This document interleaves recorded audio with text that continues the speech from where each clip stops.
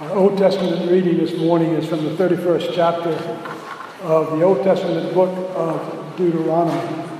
Reading from verse 9. You see it printed there in your bulletin. And if you have your Bible, that'd be a better place to turn. Or your handheld device, or whatever it is you choose to read Scripture from. But you can read it from the bulletin as well. Deuteronomy 31, reading from verse 9.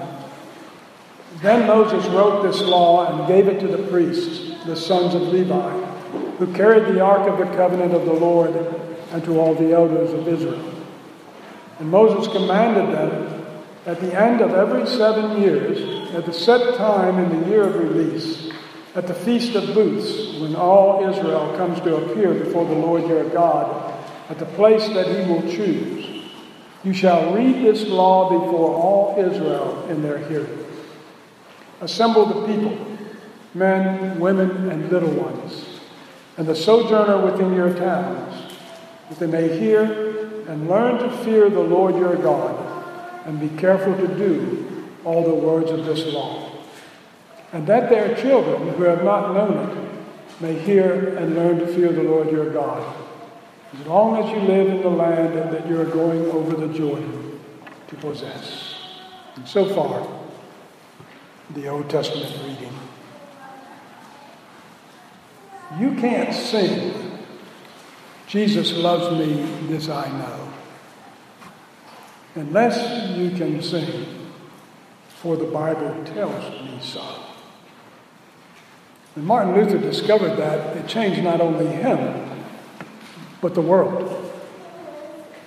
5 years after he nailed his 95 Theses to the door of the church at Wittenberg, he had to appear at the Diet of Worms before the Pope and the Emperor to defend his writings. And they called on him to recant his writings, and he asked for time to examine them all and to see if there was something he should recant of. And they gave him the time. He spent it in prayer, looking over his books and writings. Finally, he stood before the emperor. The emperor, the most powerful man in the world at the time.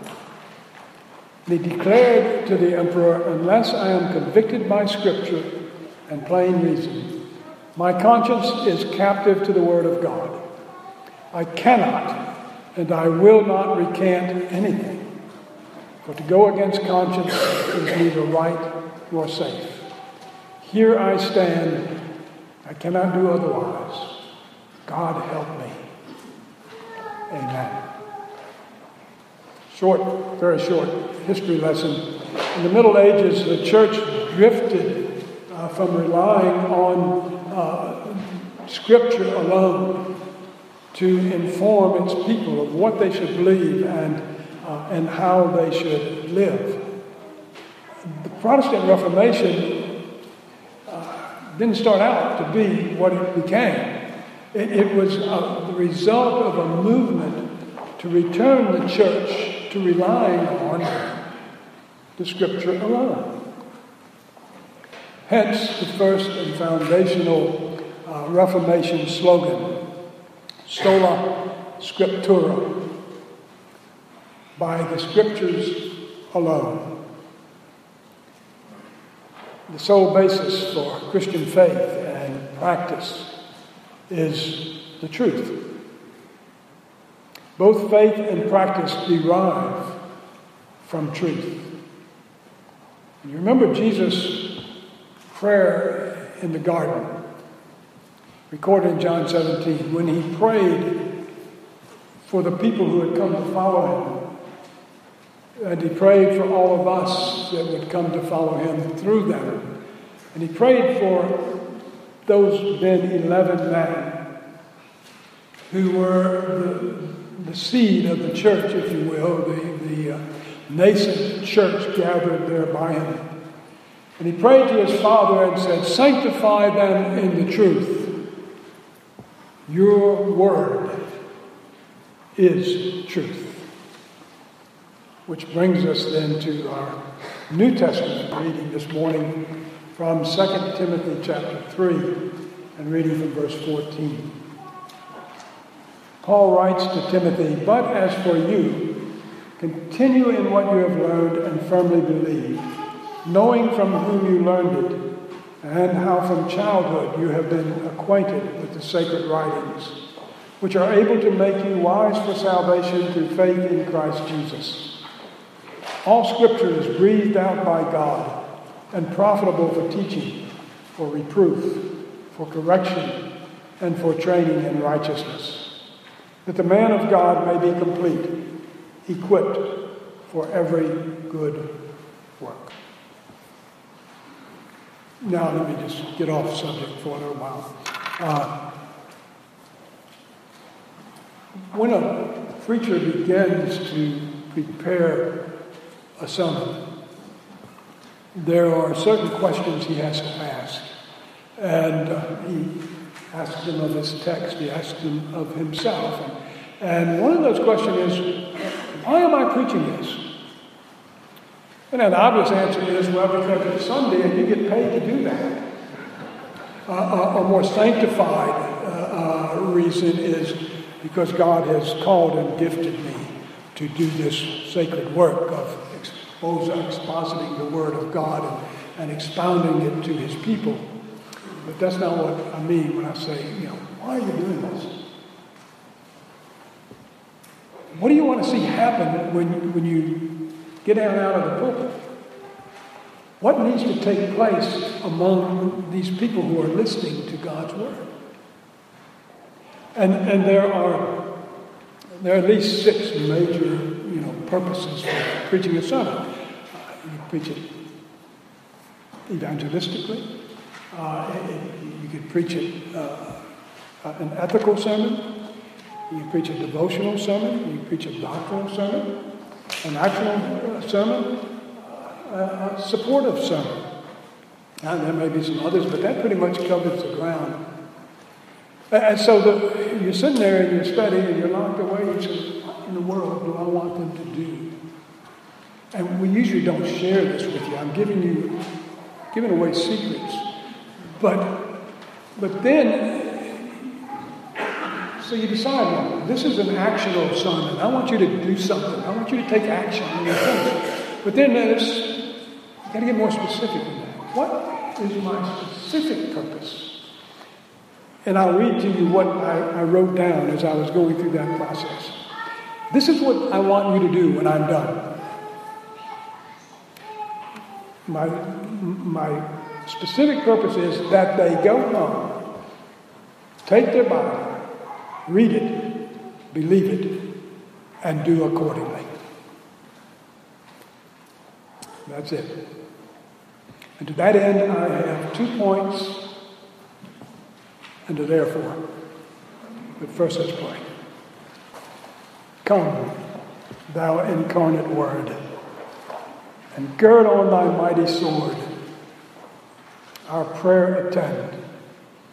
Come and thy people bless, and give thy word success. Spirit of holiness on us descend. Amen. Well, point number 1. Faith in Jesus comes by believing what the Bible says about Him. And you know that you can believe about, you can believe in. It's one thing to believe about the Bible. There's a lot of things you can believe about the Bible. It's another thing to believe it. That is to accept it as true in all its parts and all its teaching. And that happens by the sovereign work of the Holy Spirit within us as we come to His Word. It's one thing to believe about Jesus. It's quite another thing to believe in Him. To accept what you know about Him from Scripture as absolute truth. But then to go beyond that, to committing yourself and your entire eternity to Him. To say with Peter, when Jesus asked him, are you guys going to leave too? Everybody else is. Are you leaving?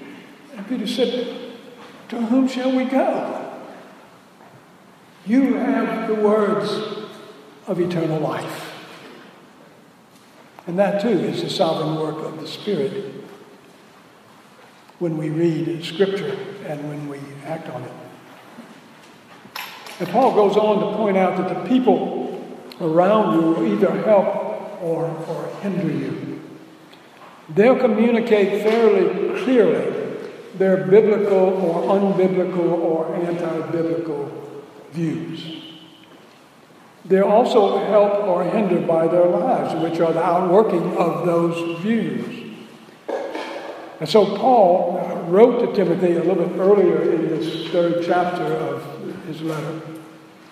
Understand this, that in the last days there will come times of difficulty, where people will be lovers of self, lovers of money, proud, arrogant, abusive, disobedient to their parents, ungrateful, unholy, heartless, unappeasable, slanderous, without self-control, brutal, not loving good, treacherous, reckless, swollen with conceit, lovers of pleasure rather than lovers of God, having the appearance of godliness, but denying its power. That's been true since the coming of Jesus into this world. Since the incarnation, we've been in the last days. And it will continue to be true until the last day, when the Lord comes from glory and brings us there to be with Him. In the meantime, all of this is true, and people are like this. Paul says, avoid such people. That's still good counsel. And then a little bit later, he says, evil people and impostors will go on from bad to worse, deceiving and being deceived. And then immediately his next word is, but. Verse 14, but you continue in what you have learned and firmly believed. You firmly embrace as true and reliable, according to George Knight. Knowing from whom you learned it. Knowing from whom you learned it. There's a word here for grandparents and for parents and for preachers and for everyone else. In chapter 1, verse 5, Paul wrote of the same letter he wrote to Timothy, I am reminded of your sincere faith, a faith that dwelt first in your grandmother Lois and your mother Eunice. And here he writes, and how from childhood you have been acquainted with the sacred writings. That's where you learn those things. You've heard enough about my grandmother. I won't beat that to death. But while you've heard enough about her and her role in my life, I cannot say enough about her. I wouldn't be a Christian had it not been for my witnessing her faith and its working out in her life. Let me talk about somebody else, rather than Grandma Rossi. Most people in this room know Curtis McGowan. And Curtis and you know Curtis's dad and my relationship up until he went be with the Lord. We were best friends, closest confessors to one another. We heard one another's confessions. We counseled one another. We took vacations together. We were just best friends. Well, Taylor was about to finish seminary, and both of us were older than all the other students. But he was about to finish seminary, and he had a call to a church in Tennessee. And in his weighing, whether or not to take it. So he called the man who had been there and had left, the former pastor. He asked him, tell me about the church. Tell me about the people. Tell me about the leadership.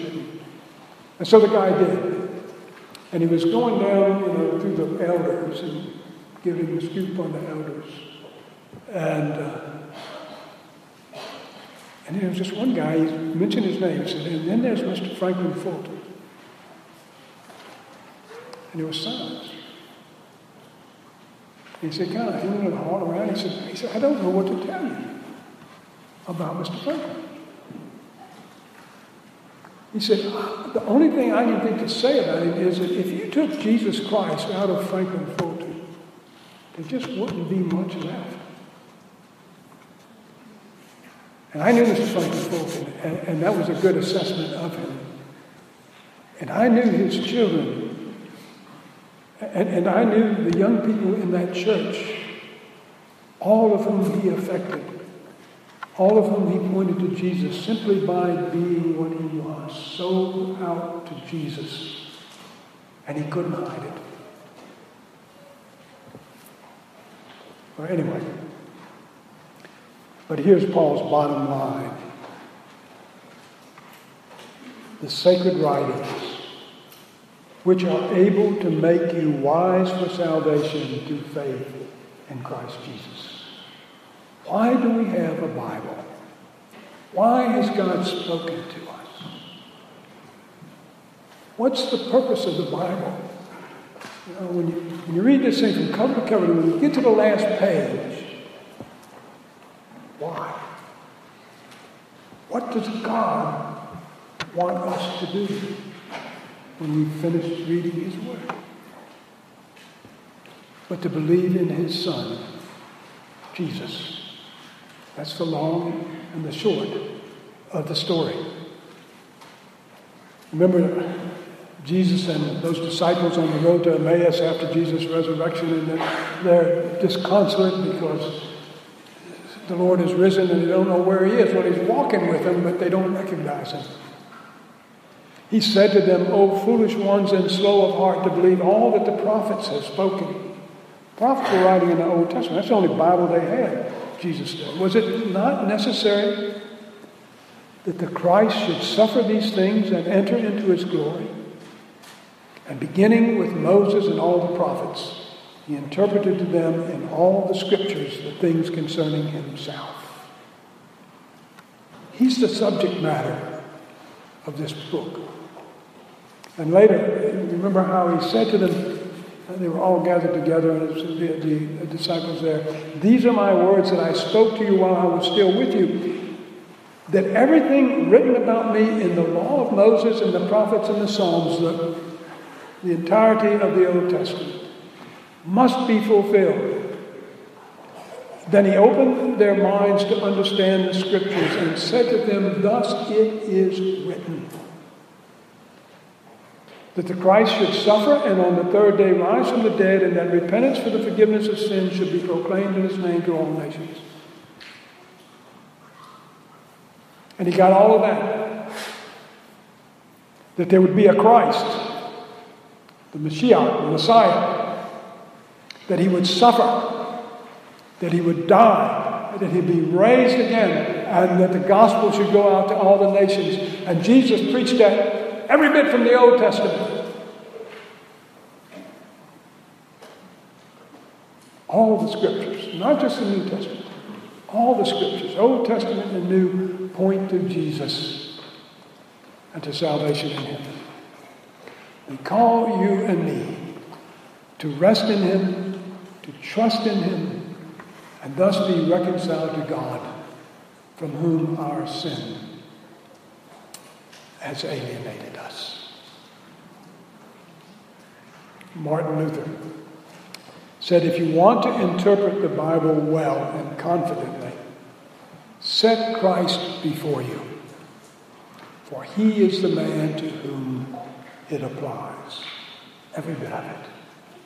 You sit down in the morning for your quiet time, you pick up your Bible, hold Christ in front of you as you read. Whatever you read, whether it's Genesis, whether it's a Psalm, whether it's whatever. Hold Christ there. Because that's what it's about. Or that's whom it's about. John Calvin, another figure in the Reformation, said, the scriptures should be read, he's saying it's the same thing that Luther said, the scriptures should be read with the aim of finding Christ in them. Whoever turns aside from this object will never reach the knowledge of the truth. Because the truth of Scripture is Jesus Christ. Incarnate, crucified, dead, buried, raised, ascended, our eternal hope.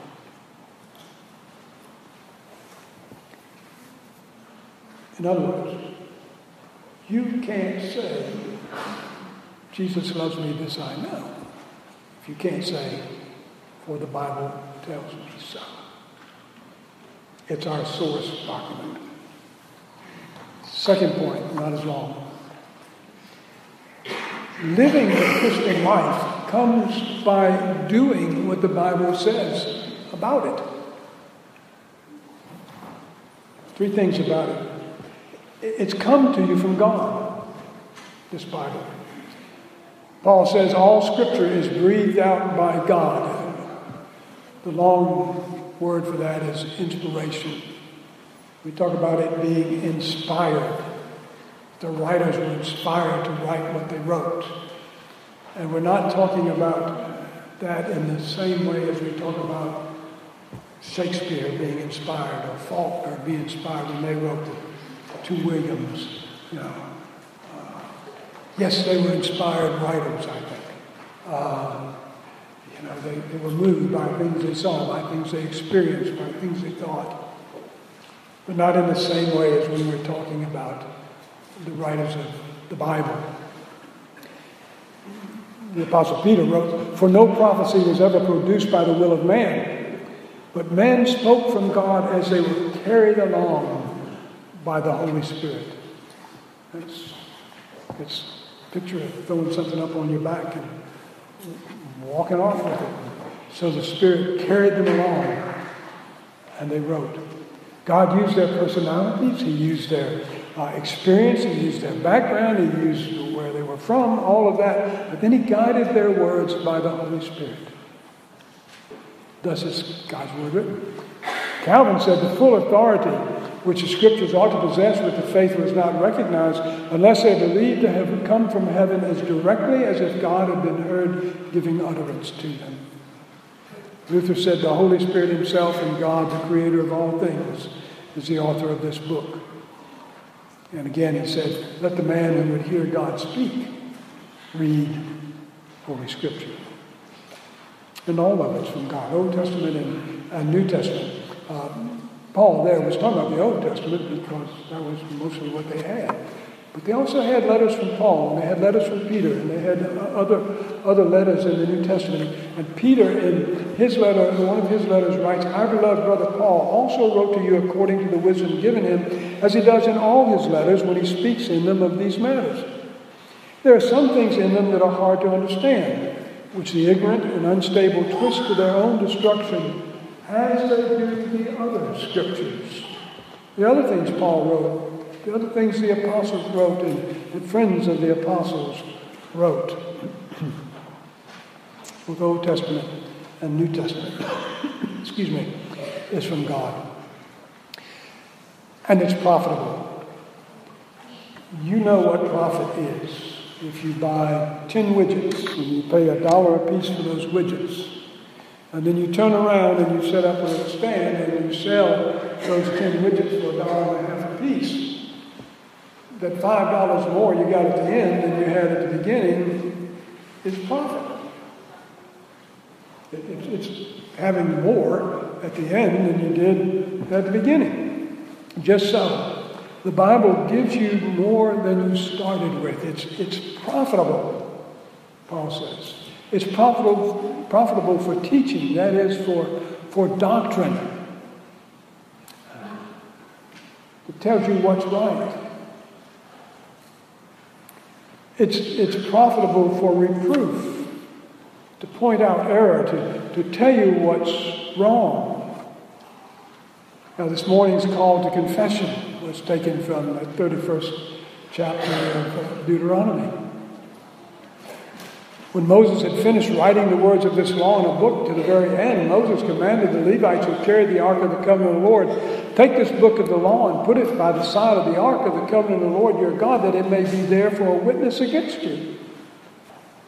Well, that doesn't do much for my spirit, The word of God is against me. But it doesn't stop there. It's also profitable for correction. That is, how to get right. Once you know what's wrong, how to get right. And it's profitable for training in righteousness, or how to stay right, how to keep right. All to the end that the man or woman of God may be complete, equipped for every good work. In other words, so that you and I might be up to the task of fulfilling our calling as Christians, whatever that calling may be. And so a summary. When we walk with the Lord in the light of His Word, what a glory He sheds on our way. While we do His good will, He abides with us still and with all who will trust and obey. Trust and obey, for there's no other way to be happy in Jesus but to trust and obey. 2 points, summary, and a therefore. Therefore, go home. Open your Bible. Read it. Believe it. And then do accordingly.